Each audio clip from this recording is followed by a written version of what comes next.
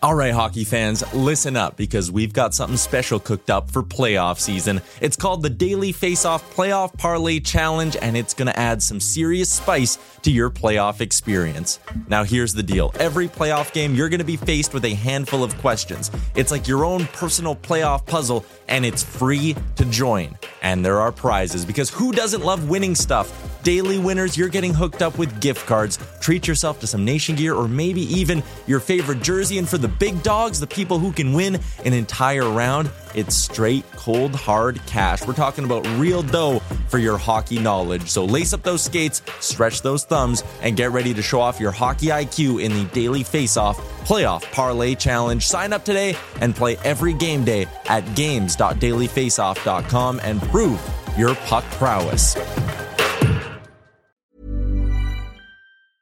A lot can happen in 3 years, like a chatbot may be your new best friend. But what won't change? Needing health insurance. United Healthcare Tri-Term Medical Plans, underwritten by Golden Rule Insurance Company, offer flexible, budget-friendly coverage that lasts nearly 3 years in some states. Learn more at uh1.com. Hiring for your small business? If you're not looking for professionals on LinkedIn, you're looking in the wrong place. That's like looking for your car keys in a fish tank. LinkedIn helps you hire professionals you can't find anywhere else, even those who aren't actively searching for a new job but might be open to the perfect role. In a given month, over 70% of LinkedIn users don't even visit other leading job sites. So start looking in the right place. With LinkedIn, you can hire professionals like a professional. Post your free job on linkedin.com/people today. We roll through Monday afternoon. I'm the sports leader at TSN 1260. Jason Gregor, Jason Strado, Connor Halley. The Gregor Show is always presented by PlayAlberta.ca, where all of the proceeds stay right here in the lovely province of Alberta. Got lots of texts coming in at 10-12-60. Dial us up at 444-1260. Right on, Struds. I spent a lifetime in sport as an athlete, coach, parent, and administrator. Now an avid Oilers fans since day one of the organization. Blaming the refs is never the way to go. Hey, Struds, tell that to Bobby Clark. He broke Kharlamov's ankle in order to beat the Russians in '72 and is a Canadian icon. And keep the fair and square team. I want my team to do anything it takes to win, quite frankly. Instead of faking the tomahawk chop and Pietrangelo, I wish Leon would have returned the favor from Furballs. Different time now. And I don't know how that would have really helped, right? So if he retaliates, yeah, what happens?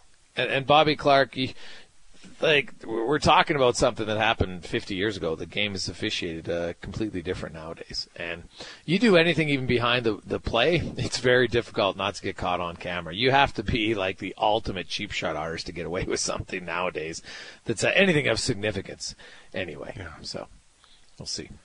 Let's get to Tell Me I'm Wrong, Gregor edition, brought to you by Legacy Heating and Cooling, home with the no payments, no interest for 1 year on your AC unit. Stay cool all summer. LegacyHeating.ca. The Jason Gregor Show presents Tell Me I'm Wrong. The pain of losing in the playoffs. It's brutal. You saw it last night. Leon Draisaitl choking back tears. Obviously was disappointed in the outcome of the series, disappointed in his play down the stretch. The thing about the playoffs that I find fascinating is how from year to year it's almost impossible to predict. And you can go through team by team. Injuries are one, and you never know which guys are hurt. We'll find out tomorrow when the players have their media availability. We knew Zach Hyman was banged up. Now, how banged up and who are the other ones? Right? But every team has them. I shouldn't say every team, most teams. It's rare to get through the postseason without it. But the knee-jerk reaction is what the Oilers cannot do. They can't do it. You can't just say, okay, this guy out, let's just give him away, because there's no guarantee that who you replace him with is automatically going to be better. Look from year to year and say, okay, Cody Ceci last year, Cody Ceci this year. How different of a player was he? All right, Ryan Nugent-Hopkins this year, Ryan Nugent-Hopkins last year. How different of a player was he? Regular season or playoffs? You don't really know. What will the Oilers' goaltending be in the playoffs next year? Honestly, I have no idea. People thought Sergei Bobrovsky was done. Finished. What a terrible contract. And now they're halfway to a Stanley Cup final. And look at Bobrovsky. He's 7-2. He's got a .918 save percentage. He's played very well. Here's the other starting goaltenders left in the playoffs. Philip Grubauer, .901. Jake Ottinger, .900. Now, Adin Hill, he's been good. Only started 3 games, got a .934. So we'll see how long it lasts. But because Laurent Brossoit was winning, and he had an .894 save percentage. So, now Freddie Anderson in Carolina, I'll put him in. He's been pretty good. He's around .930. But the goaltending position has always been volatile. I would argue I think it's even more volatile now because how the game is played. There's more chances. I think that there's fewer and fewer goalies who are playing significant amount of games in the regular season, thus being the go-to starter. And I look at Edmonton, and it's always easy in hindsight, but we had talked about this beforehand. I said it on Friday. I think Jack Campbell, I would have started him in Game 6. Doesn't mean they would have won. I want to clarify that. Doesn't guarantee victory. But I'm doing it off of data and numbers of a goaltender who'd been struggling off and on, who had never started 12 games in a row before at the NHL level. There's a little bit of mental fatigue, physical fatigue. And it happened around the league. So what are you waiting for? And that's why talk of the Oilers having to make massive changes, tell me I'm wrong. I don't think they have to. They've got to have a few tweaks, and they've got to learn, and they're going to have to be better defensively as a group. To me, that is the number one thing that they have to. It's been the one consistent around the team. And look down the stretch. What did they do? They improved their 5-on-5 goals against. And then in this series against Vegas, it fell by the wayside. You nailed it, buddy. So I believe that you're right. They don't have to make wholesale changes. I think they have to sit down, Jay, his coaching staff, and then in conjunction with with Holland and whomever else, and identify the areas of their game that let them down, and then figure out how to improve those. Now, some of it can be systematic, and as I said earlier in the show, there's zero forgiveness on poor defensive play. I think you have to come down hard. You have to call it out. You have to show them. And it starts from day one in training camp right through game 82. Because when things get hot and heavy, like we saw with this Vegas series, those habits, if they're not 100% dialed in, you get exposed. And I think that's like anything, right? That's any game, any sport of bids. When you're truly put under pressure, that's when we fall apart. Men's league, I can dangle as men's league, guys. There's no problem about it. But put me out there in the NHL, old Uncle Strutter's not dangling anybody, right? And I'm getting taken wide. It's just a disaster. So that's why you have to have that. I think that is something that they have to challenge the guys from day one and say, we want to be a top, what grades do you need to be? Top 10? Defensive goals against 5-on-5, top whatever the number is. That's what we want to be. Call it out. Say, this is what we're going to be. And then you have to look at, do we need to change the system? I don't know if the system has changed, but we have that attention to detail. And then do we need to adjust our personnel to improve that, to give us a better chance to hit that mark? And so if there's tweaks, there's a lot of good things in place, but do you tweak it? What does it look like? How do you need to do it? What do you need to bring in? That's what I think you got to do. Work backwards. Don't say, I don't like this player. Strudwick sucks. Say, what do we need to do to take the next step to kind of keep filling out this championship, look that our team should have or wants to have moving in. And then what do I need? Which players don't fit that anymore? And which ones do? Or what kind of player do I need to get to do it? I think because you're close. It's not a laundry list of players. As it is, the team's a playoff team and probably 1 or 2 rounds, maybe 3 if they get the right matchup in the second round. But to move forward past that, you have to. I think there's got to be full buy-in and accountability on D-zone play next year. And I think that's something I know I'll be watching and monitoring and talking about every day on this show. Because we saw in this series, Greg's, wasn't good enough.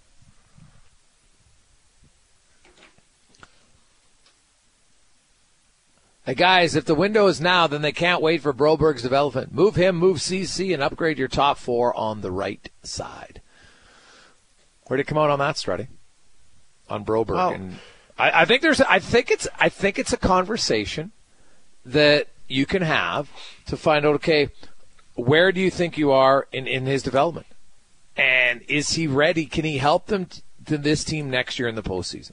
That's going to be their 100%. question. 100%. And I think that's 100% fair to say. Then if you decide he isn't going to be a factor, like let's say they think Kulak's going to be better than him for the next 2 years. Do you want to move Kulak out? Because I said, I believe it's at a sticking point. You got to get Broberg to play. He's got to play. You can't beat the seventh defenseman. So the only guy I see that comes out is Kulak, because I don't think Kulak can move up and be a top four. He's kind of perfectly suited to where he's at. But if Kulak, I thought was really good in this playoffs. I really liked his game. And he seems to work pretty well with the big man. So do you go out and make that change? And then if you decide that Broberg isn't the guy and you want to tweak CC, now you got to move out two guys. Now Broberg's a young player. With not a big cap hit, I'm pretty sure there'd be some interest in an 8th overall pick from 3 years ago. But CC's a little bit harder, right? He has 2 years left, and CC, let's be clear, CC's a good NHL player. He's a good defenseman, but he's slotted up a little too high in the Oilers, in their lineup. So, but I think if Cody Cece's your third pair right defenseman, I think you're pretty happy, right? I don't think I have much interest with that. So I do think, there would be interest there from other teams, because right shot defenseman who can play, and the other thing is Cody Cece played well last year in the playoffs. Yeah. I thought he was very good last year in the playoffs. So that's it's not just just get rid of, because it's easy to say that because you're emotional and people are upset and they're mad and Cody Cece had a tough playoff. But that's where a GM is going to have to be calm and reasoned in how he evaluates this offseason. So, and then the second part is who you're getting and what is that costing you? Because CC's, what is he, $3.5 million with 2 years left. So 3.25, yeah. Yeah, so now you got to bring in someone else that, most top four defenders that are kind of in their prime are not making less than, 4, 5, Greg, somewhere in there. Yeah. So what and he's a right shot. Who is that guy? Who is that player? I don't know that there's a lot in the free agent market. You're probably looking at a trade similar to what you did with Ekholm. And, maybe that's the move. But I think that's an area that you have to look at. You have to look and see what it can be, what can happen there. And again, it's not because CC's not a good player. It's just this is where they're kind of at. They need someone that can really eat those minutes up on that side. Yeah, I think it's a conversation worth having. It's not one where you just, give the player away, because if Edmonton's going to make moves now, they have to make a move that they feel is going to improve them and make them better. And there's not a long list of a free agent right shot defenseman. So, it'll be interesting. Ken Holland, in conjunction maybe with Steve Staios, we will see where it goes for the Edmonton Oilers. But I am curious. They don't have a ton of cap space. We have to remember that. So, like a lot of teams, it's not like Edmonton's the unicorn here that doesn't have cap space. The majority of teams don't have cap space. And I wonder if we see it jump up to even $3 million instead of $1 million. That's a big difference, right? That's a big difference. And you got to remember the Oilers are losing a little bit. Like the Olczyk contract drops off, and I can't remember if it's Pouliot or Sekera drops off. So that's like $2.5 million they're getting freed up. So that helps. But probably Bouchard's going to probably, that's another conversation. I guess, what is that, a long-term deal, a short-term bridge deal? And then McLeod. Those are kind of the two guys I think they're important. And you got to prioritize those guys, and you got to figure out what do you want to do with Ryan, Bukestad, Klim Kostin, all these guys. Is there a market for Yamamoto? Do you want to move that money out? I don't know how much there would be a market for him at $3 million. Maybe. Yeah, they get $2.25 million cap space from Sekera and Lucic that come off the books. But that basically goes to Stuart Skinner, because he goes from $750 to $2.6, right? So it frees it up, but it's not like it frees up that a whole bunch, to be honest. They don't have any real big tickets coming off the books. That's the other issue, right? Like Evan Bouchard's an RFA, he's getting a big raise. Klim Kostin is making league minimum. Ryan McLeod was making $798. Devin Shore was making $850. Janmark and Ryan were each making $1.25. So they're going to sign some of those guys, but How much is it going to be? So, if Shore's out, very good chance on the roster. Well, then Dylan Holloway comes in, and that's, an increase of $75,000. So it's kind of a wash, but it's a slight increase. So I'm interested. They're going to have to make some move. And the problem is, right now at the draft, they got a second rounder, and then they go all the way to the fifth. Right? They don't have a first, they don't have a third, they don't have a fourth. To trade Kyler Yamamoto at $3.1 million, I don't know what the market is for that, to be honest. Smaller player, $3.1 million. It might be one where you move him at the deadline, to be honest, to free up some cap space. And they hope that he has a decent start to the season. But I don't think they can go into the season thinking Yamamoto's in your top six, because he's not a top six player for me. I think he's a bottom six forward. There's nothing wrong with that, but he's not a top six player. And they cannot get sucked into thinking he's a top six player again next season. We'll come back. When we return, Nick Olczyk will join us. There's a Game 7 tonight. I know the last thing you want to watch is hockey. I understand it, but it's Game 7, and there's always something magical about Game 7. 4:27 on a lovely Monday afternoon. Playoff morning day for Oilers fans. As man, you're all fired up. Think about before Friday, our last show on Friday. You're like, hey, all right, here we go. Win a game. Could be going to round 3. And then they lose 2 straight, and it's over. And, man, just like that, it's just to rip your heart out, step on it, kick some dirt in your mouth. Ooh, it's brutal. But you'll be back, because there's nothing like sports. It's just an emotional roller coaster that can be good and bad. And tonight, the emotional roller coaster will continue, and in about, 5 hours, one fan base will be loving it, and the other one will be frustrated. As we talk a little Game 7 in the playoff report, brought to you by Tennecore. Do you have an upcoming plant shutdown? You're worried about getting a replacement part or a new piece of equipment? You need it rushed? Call the team at Tennecore to source and supply you with what you need, when you need it, where you need it. Go to Tennecore, that's 2 N's.com. Nick Olczyk, analyst for the Kraken, joins us. And Nick, the Kraken, hey, they forced themselves a Game 7 again. And they won on the road in Game 7. This team, doesn't matter what game, they find different guys to show up. This has been a unique series because they've chased Jake Ottinger twice from this one. Mm-hmm. What do you make of this series? How different or similar at all do you see it from the Colorado series? Oh, Jason, great to be with you guys.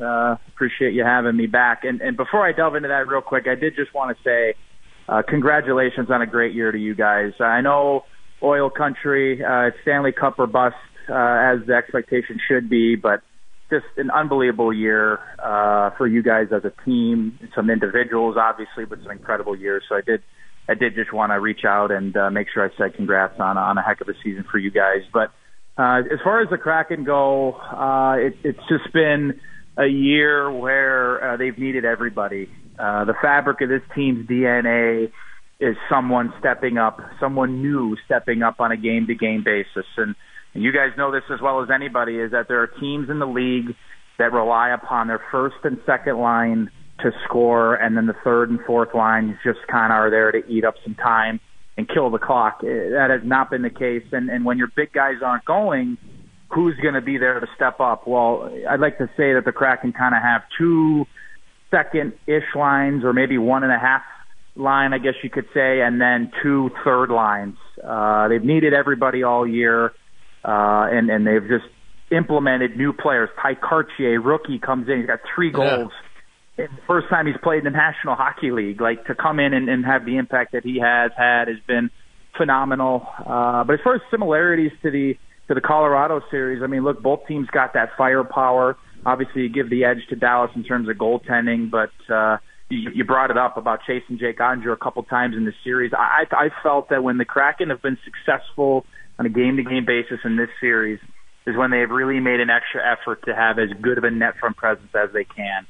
Not just taking away the eyes, not just looking for tips and redirects, but ending every play when the whistle goes in the offensive zone, having 2 or 3 forwards at the net front every time getting in the grill of Jake Ottinger. And I think that that's taken its toll. But with that being said, the one thing you know for sure is that Otter is going to give his best performance tonight. So I think the Kraken are going to have to make sure that they continue that good net front presence and don't pass up any opportunities to direct the puck towards the net, because as you guys know, this time of the year, it's usually the greasy ones that get the job done. When I watch this Seattle Kraken team play, I feel like you could take the names and numbers off the Kraken, and every line kind of plays the same way. Is that unfair? And because it's not really elevating anyone, but is that a fair comment about this group being 4 lines of just rolling out? For sure. And at one point or another this year, everybody's played with everybody. Like, you've had players move up and down the lineup seamlessly, and the key, I think, to how that has been so successful is that they haven't changed the way that they play. Like a guy like Ryan Donato, who doesn't have a goal in the playoffs, but was instrumental this year for them in the regular season. Not the biggest point guy, but a role player that's going to move up and down. Most of the year he was on the 4th line, but there were at times during the season where there were some injuries. He got a couple looks on the 2nd line, the 1st line, and when he goes up to play with maybe more of the offensive guys like the Jared McCanns or the Jordan Eberles, he still continues to play that grinding game, but has the skill to make plays and to keep up with them. So, Jason, I think that's a perfect analogy of, you take away the numbers and the names on the back of the jerseys. This is just a team that comes after you, wave after wave, and that wears you down in game 1 of a series. It's going to wear you down heading into game 7. But the leadership, too, I think has been a huge part of the success that the Kraken have had. And you just look at their top goal scorers in the playoffs. Jordan Eberle leading the way, 6 goals. And the experience that these guys have. He's got 75 games in his career played in the playoffs. And then Jaden Schwartz, 5 goals, 2nd leading goal scorer, 101 games played in the playoffs, including a Stanley Cup with the St. Louis Blues. And then your 3rd highest goal scorer, that being Yanni Gourde, who leads the team in points. He's got 82 games played and 2 cups in the playoffs. So to me, it's no secret that the best guys and the most experienced guys have had to be the best players, and they have been. But when you get compliments from other players like Matty Beniers, like Ty Cartier, from the back end, Adam Larson, 2 goals, 2 assists in the playoffs, it's had to be everybody. It has been that case. And if this team wants to win tonight and punch their ticket to the Western Conference Final, the story is going to have to be the exact same. Well, you mentioned Adam Larson. The guy is playing 25 minutes a night. And there's only Brennan Montour, like Heiskanen plays almost 28, right? So it's kind of a unique matchup there. And, Heiskanen obviously took the puck in the face early in the series. He's come back. He's played. There's Joe Pavelski. When you look at matchups in this series, Nick, tonight, is there what matchup does Seattle want? I know they're on the road, but what's the matchup they will try to get? I think that they're going to continue to try and go with the matchup of Dunn and Larson, the number 1 D pair. Against the top line, Robertson, Hintz, Pavelski. You bring up Miro Heiskanen, who, I wouldn't be surprised, guys, if he plays 31 or 32 minutes tonight. Just considering what a horse he is on the back end, and for as well as he has played with that, it's hard to describe his skating ability, and I think a lot of people think more on the offensive side, but I think defensively is where it really aids him the most. Talk about closing down space, recovering, putting yourself in a good position all the time. He has been nothing short of spectacular, and really is the total package. But for the Kraken, I think the matchup to watch will be Dunn and Larson against that top line. And the interesting thing, too, about the Dunn and Larson pair is that those guys are out there on most nights to shut down the other team's best players, and then they still contribute offensively. Like, they just have this great predictability of, if Dunner's going to jump into play, Larson's going to stay back, and he's going to be more reserved. But don't let it fool you that, Adam Larson can jump into the play as well. And obviously he had a beautiful goal there the other game, and he has been impactful career year in terms of points for him in the regular season. So both of these guys, as good as they are defensively, and when they are out there in the tough matchups, have found a way consistently, that's the key word, consistently come through and provide some offense, some much-needed offense from the back end for this team. And look, if you can force the likes of Hintz and Pavelski and Robertson and Heiskanen, if you could force those guys to defend and spend a lot more time in their zone, that's going to tire them out a lot. And they're obviously not going to want to play down there. So that's going to be a big key, I think, coming into this game tonight, the Dunn and Larson matchup on the back end against the best players for the Dallas Stars. Jason Robertson did have 3 assists in Game 5, but doesn't have a goal in the series. Now, he only has 2 in the playoffs, but he did have 2 versus Minnesota. Who has been the key? Has it been Dunn and Larson, or what's been the ability, or how much has it just been Robertson unable to finish? What are you seeing with his lack of goals so far in the series? Yeah, I think it's a little bit of both. 2 things come to mind. A little bit of a lack of finish, but I would say most importantly, it's how well and how aware Kraken D and forwards, whether they've had the matchup or not, have been aware of when he's on the ice, knowing that when he gets the puck or when he might get the puck, they're right on him, right away. Stick, on his stick, not allowing him to shoot. But I've been really impressed, and I don't mean impressed meaning that this is the first time I'm seeing it, because it's been a fabric of this team's DNA all year, but how good the back check has been from the forwards. If they have a chance on the offensive side, they have a chance on the transition, and they turn it over, or the Dallas Stars gain possession, the forwards just have that thing in their mind. It's like a light switch. It just kicks from offense to defense, and they're coming 1,000 miles back checking and back pressuring. And as a forward, when you're skating into the offensive zone off the rush, and you're looking at what's in front of you, that's tough enough, but it's a little bit easier because, okay, I see where my threats are, I see where the D's position, I kind of have an idea of what I want to do. But all of a sudden now, if you got 2 guys or a guy hurling himself at you over your shoulder, and he's breathing down your neck, and you're hearing the footsteps, now you all of a sudden you got to be aware of what's behind you and in front of you, and that's probably going to make you make a decision earlier than you want to, or make you make a decision that you don't want to make. And I thought throughout the 6 games in this series so far, the back check has been one of the biggest reasons why the Kraken have been able to kind of subside and suffocate the offensive game, at least the scoring game for Jason Robertson, among a couple of their other players. It seems like Yanni Gourde is all over the ice. He's scoring. He's being his kind of normal, annoying self. Is he kind of taking the leadership role on with this team in many ways? Yeah, he has. There's really been, I think, 3 guys that really stood out to me, and named them a little bit earlier: Jordan Eberle, Jaden Schwartz, and Yanni Gourde. But don't get it twisted. This team, as Yanni Gourde goes, so do the Seattle Kraken. He's a gnat out on the ice. He's in your face. He is, for the game that he plays, he's worth the price of admission. Because if Yanni doesn't score here in Seattle, he's going to get the crowd off their feet, because he finishes every play in the offensive zone at the net. And there's going to be some pushing, there's going to be some jawing, there's going to be some shoving, and he's going to make his presence felt. I think that's his biggest skill. I call him the French-Canadian Army knife. That's kind of the term that I've tried to call him here in Seattle. But if he's not scoring, he's hitting guys. He's being physical. He's getting involved, and he's been unbelievable on the bench. You talk about being a communicator on the bench, letting guys know when there's a hit coming, when there's a play to be made, talking to everybody on the bench, keeping the mood up. This guy is a pro's pro. He is the guy that you want to play for, the type of guy that you want to play with. You want him on your team. You hate playing against him. So goals, offense, and he's leading the team in points. 12 points in the playoffs so far, and doing everything else as well. An absolute menace on the forecheck. Guys, we could sit here for 50 minutes, and maybe I'm gushing a little bit, but this guy there's a reason why he's got 2 cups, and there's a reason why he's been as impactful as he has been all year. He really is, for me, the heartbeat of this team. Because whether they're playing great, whether they're not playing so good, he has been Mr. Consistency all year long, and has really had his handprints and his fingerprints all over this playoff run for the Kraken so far. Awesome, man. Appreciate your time. Have a great day.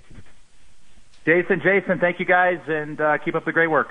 There we go. That's Nick Olczyk joining us, voice of the Kraken Game 7 tonight. We'll take a quick break. I want to get back. Interesting text to get to and more on The Gregor Show. You can text us 10-1260, email us in our Jiffy Lube inbox, jgregor@tsn1260.ca. We continue on at Sports Leader TSN 1260. I'm going to get to this quick text. Hey, guys, what do you see when you look at Vegas, Seattle, Carolina, the Panthers, and Dallas? Depth on 4 lines, solid decor, good goalie. No big point producers.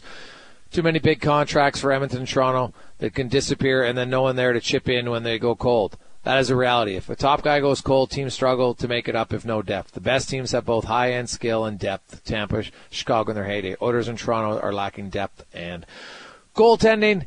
Well, as far as too many big contracts, so Edmonton's top three make $30.25 million.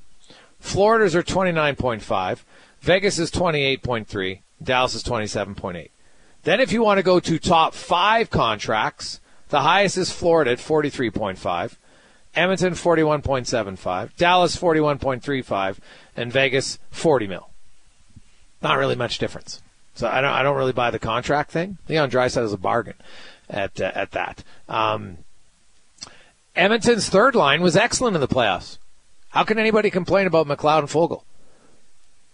I don't think you can. Right, Derek Ryan, that line was fine. Nick Bukestad scored 3 goals during the postseason. I don't think the coach didn't play him lots. You can have the discussion about why the coach didn't play Bukestad and Kostin more. That's fair. But when they played, I think they were fine. Look at their production. Look at their points per minute. The Oilers gave up too much. That's what happened. Right? Is Florida's defense score honestly better? Do you think Dallas's defense score is better? I don't believe it is. Now, they've got Bobrovsky, who, for the last few years, even his own franchise weren't sure if he was a starter. They signed Young Knight to a big-ticket deal. So I look at Colorado and Tampa Bay. Look how many big contracts they had, and look how many big point producers they had. Sure, they had some depth guys, too. But I don't think that Edmonton's drastically lacking that much. I think there's a few tweaks. I think collectively as a team, they still need to be a little bit more consistently defensively. I think that's a factor for them for sure. They have to be better consistently defensively. That's going to have to be a buy-in from the entire group. There's no question about it. Let's get to 5 questions now, brought to you by The Brick. And the Brick's tent sale, you can score huge savings with their amazing tent sale specials. $1,900 off on sofas, sectionals, and mattresses starting at only $169.95 right now at The Brick. It's time for 5 questions on The Jason Gregor Show.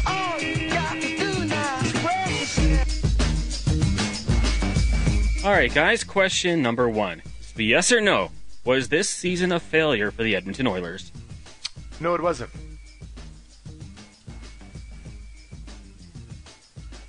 Do you want me to go on from there? No. Listen. Yeah.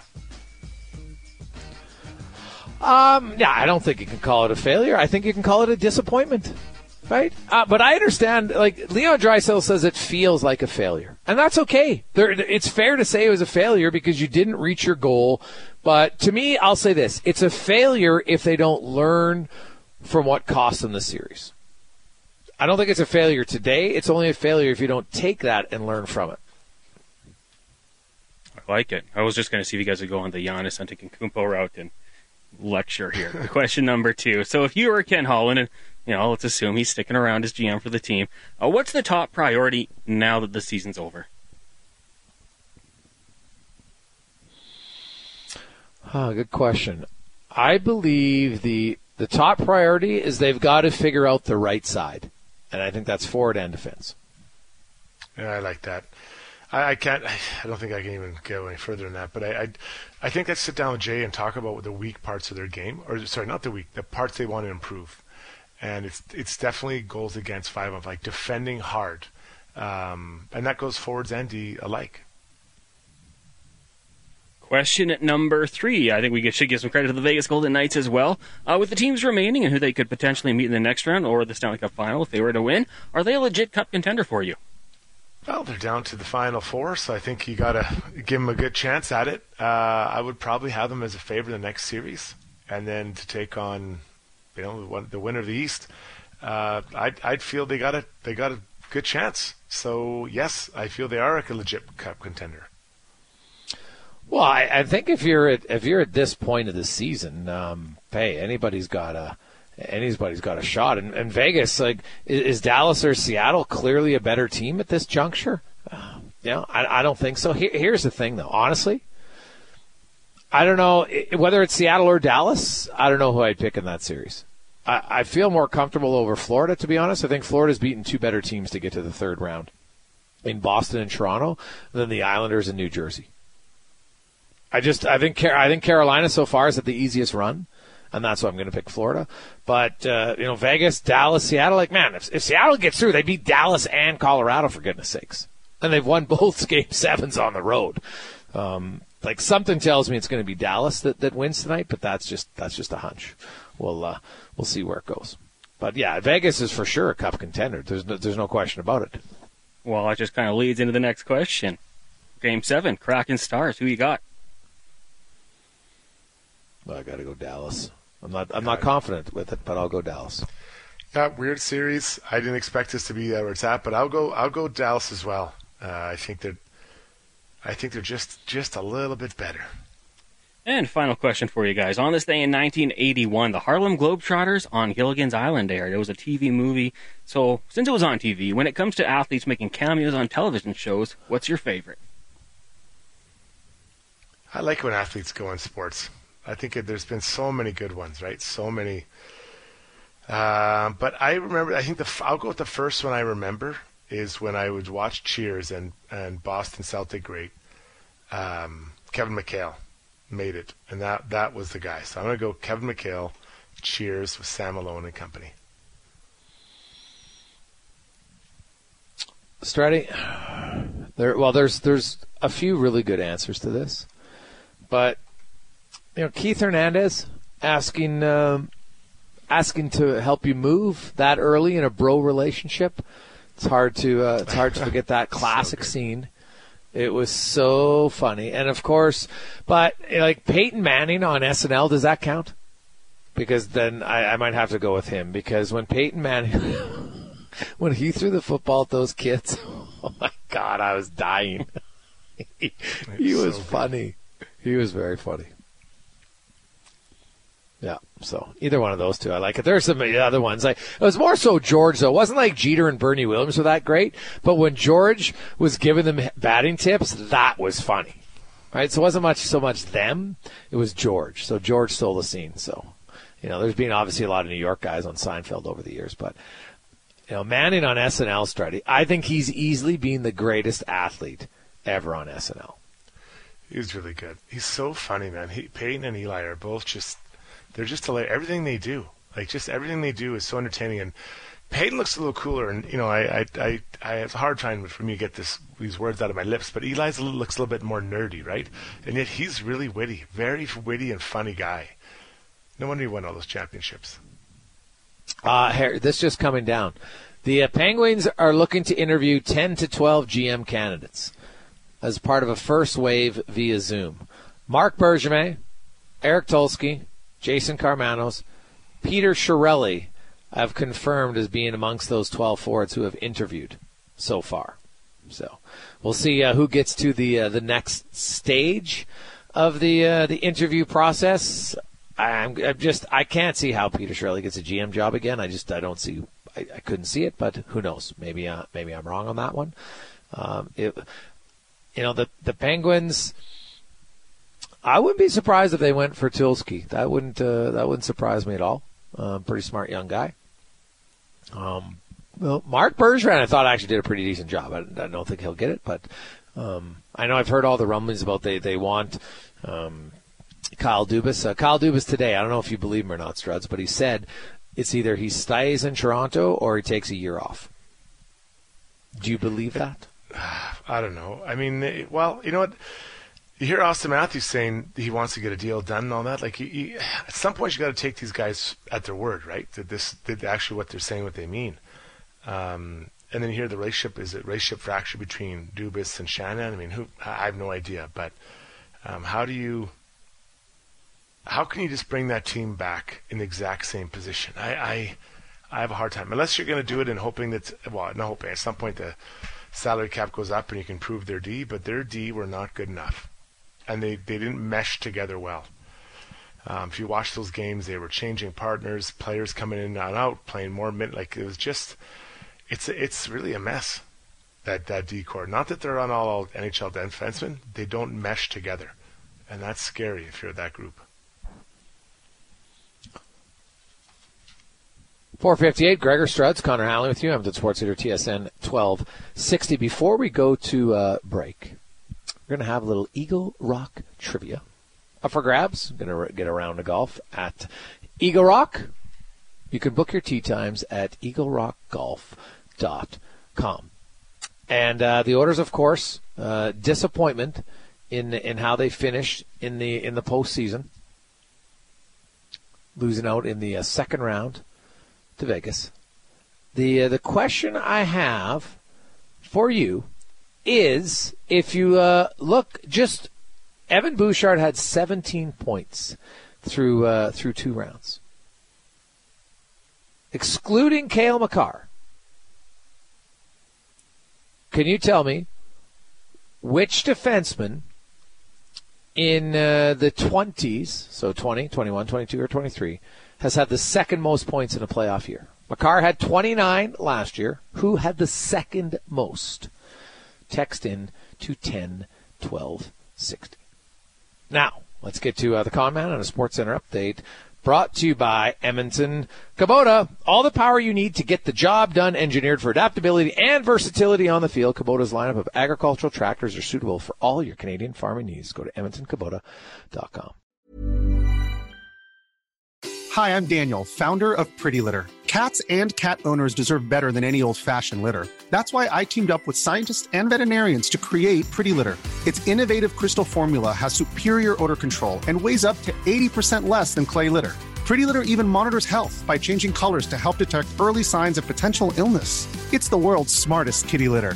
Go to prettylitter.com and use code ACAST for 20% off your first order and a free cat toy. Terms and conditions apply. See site for details.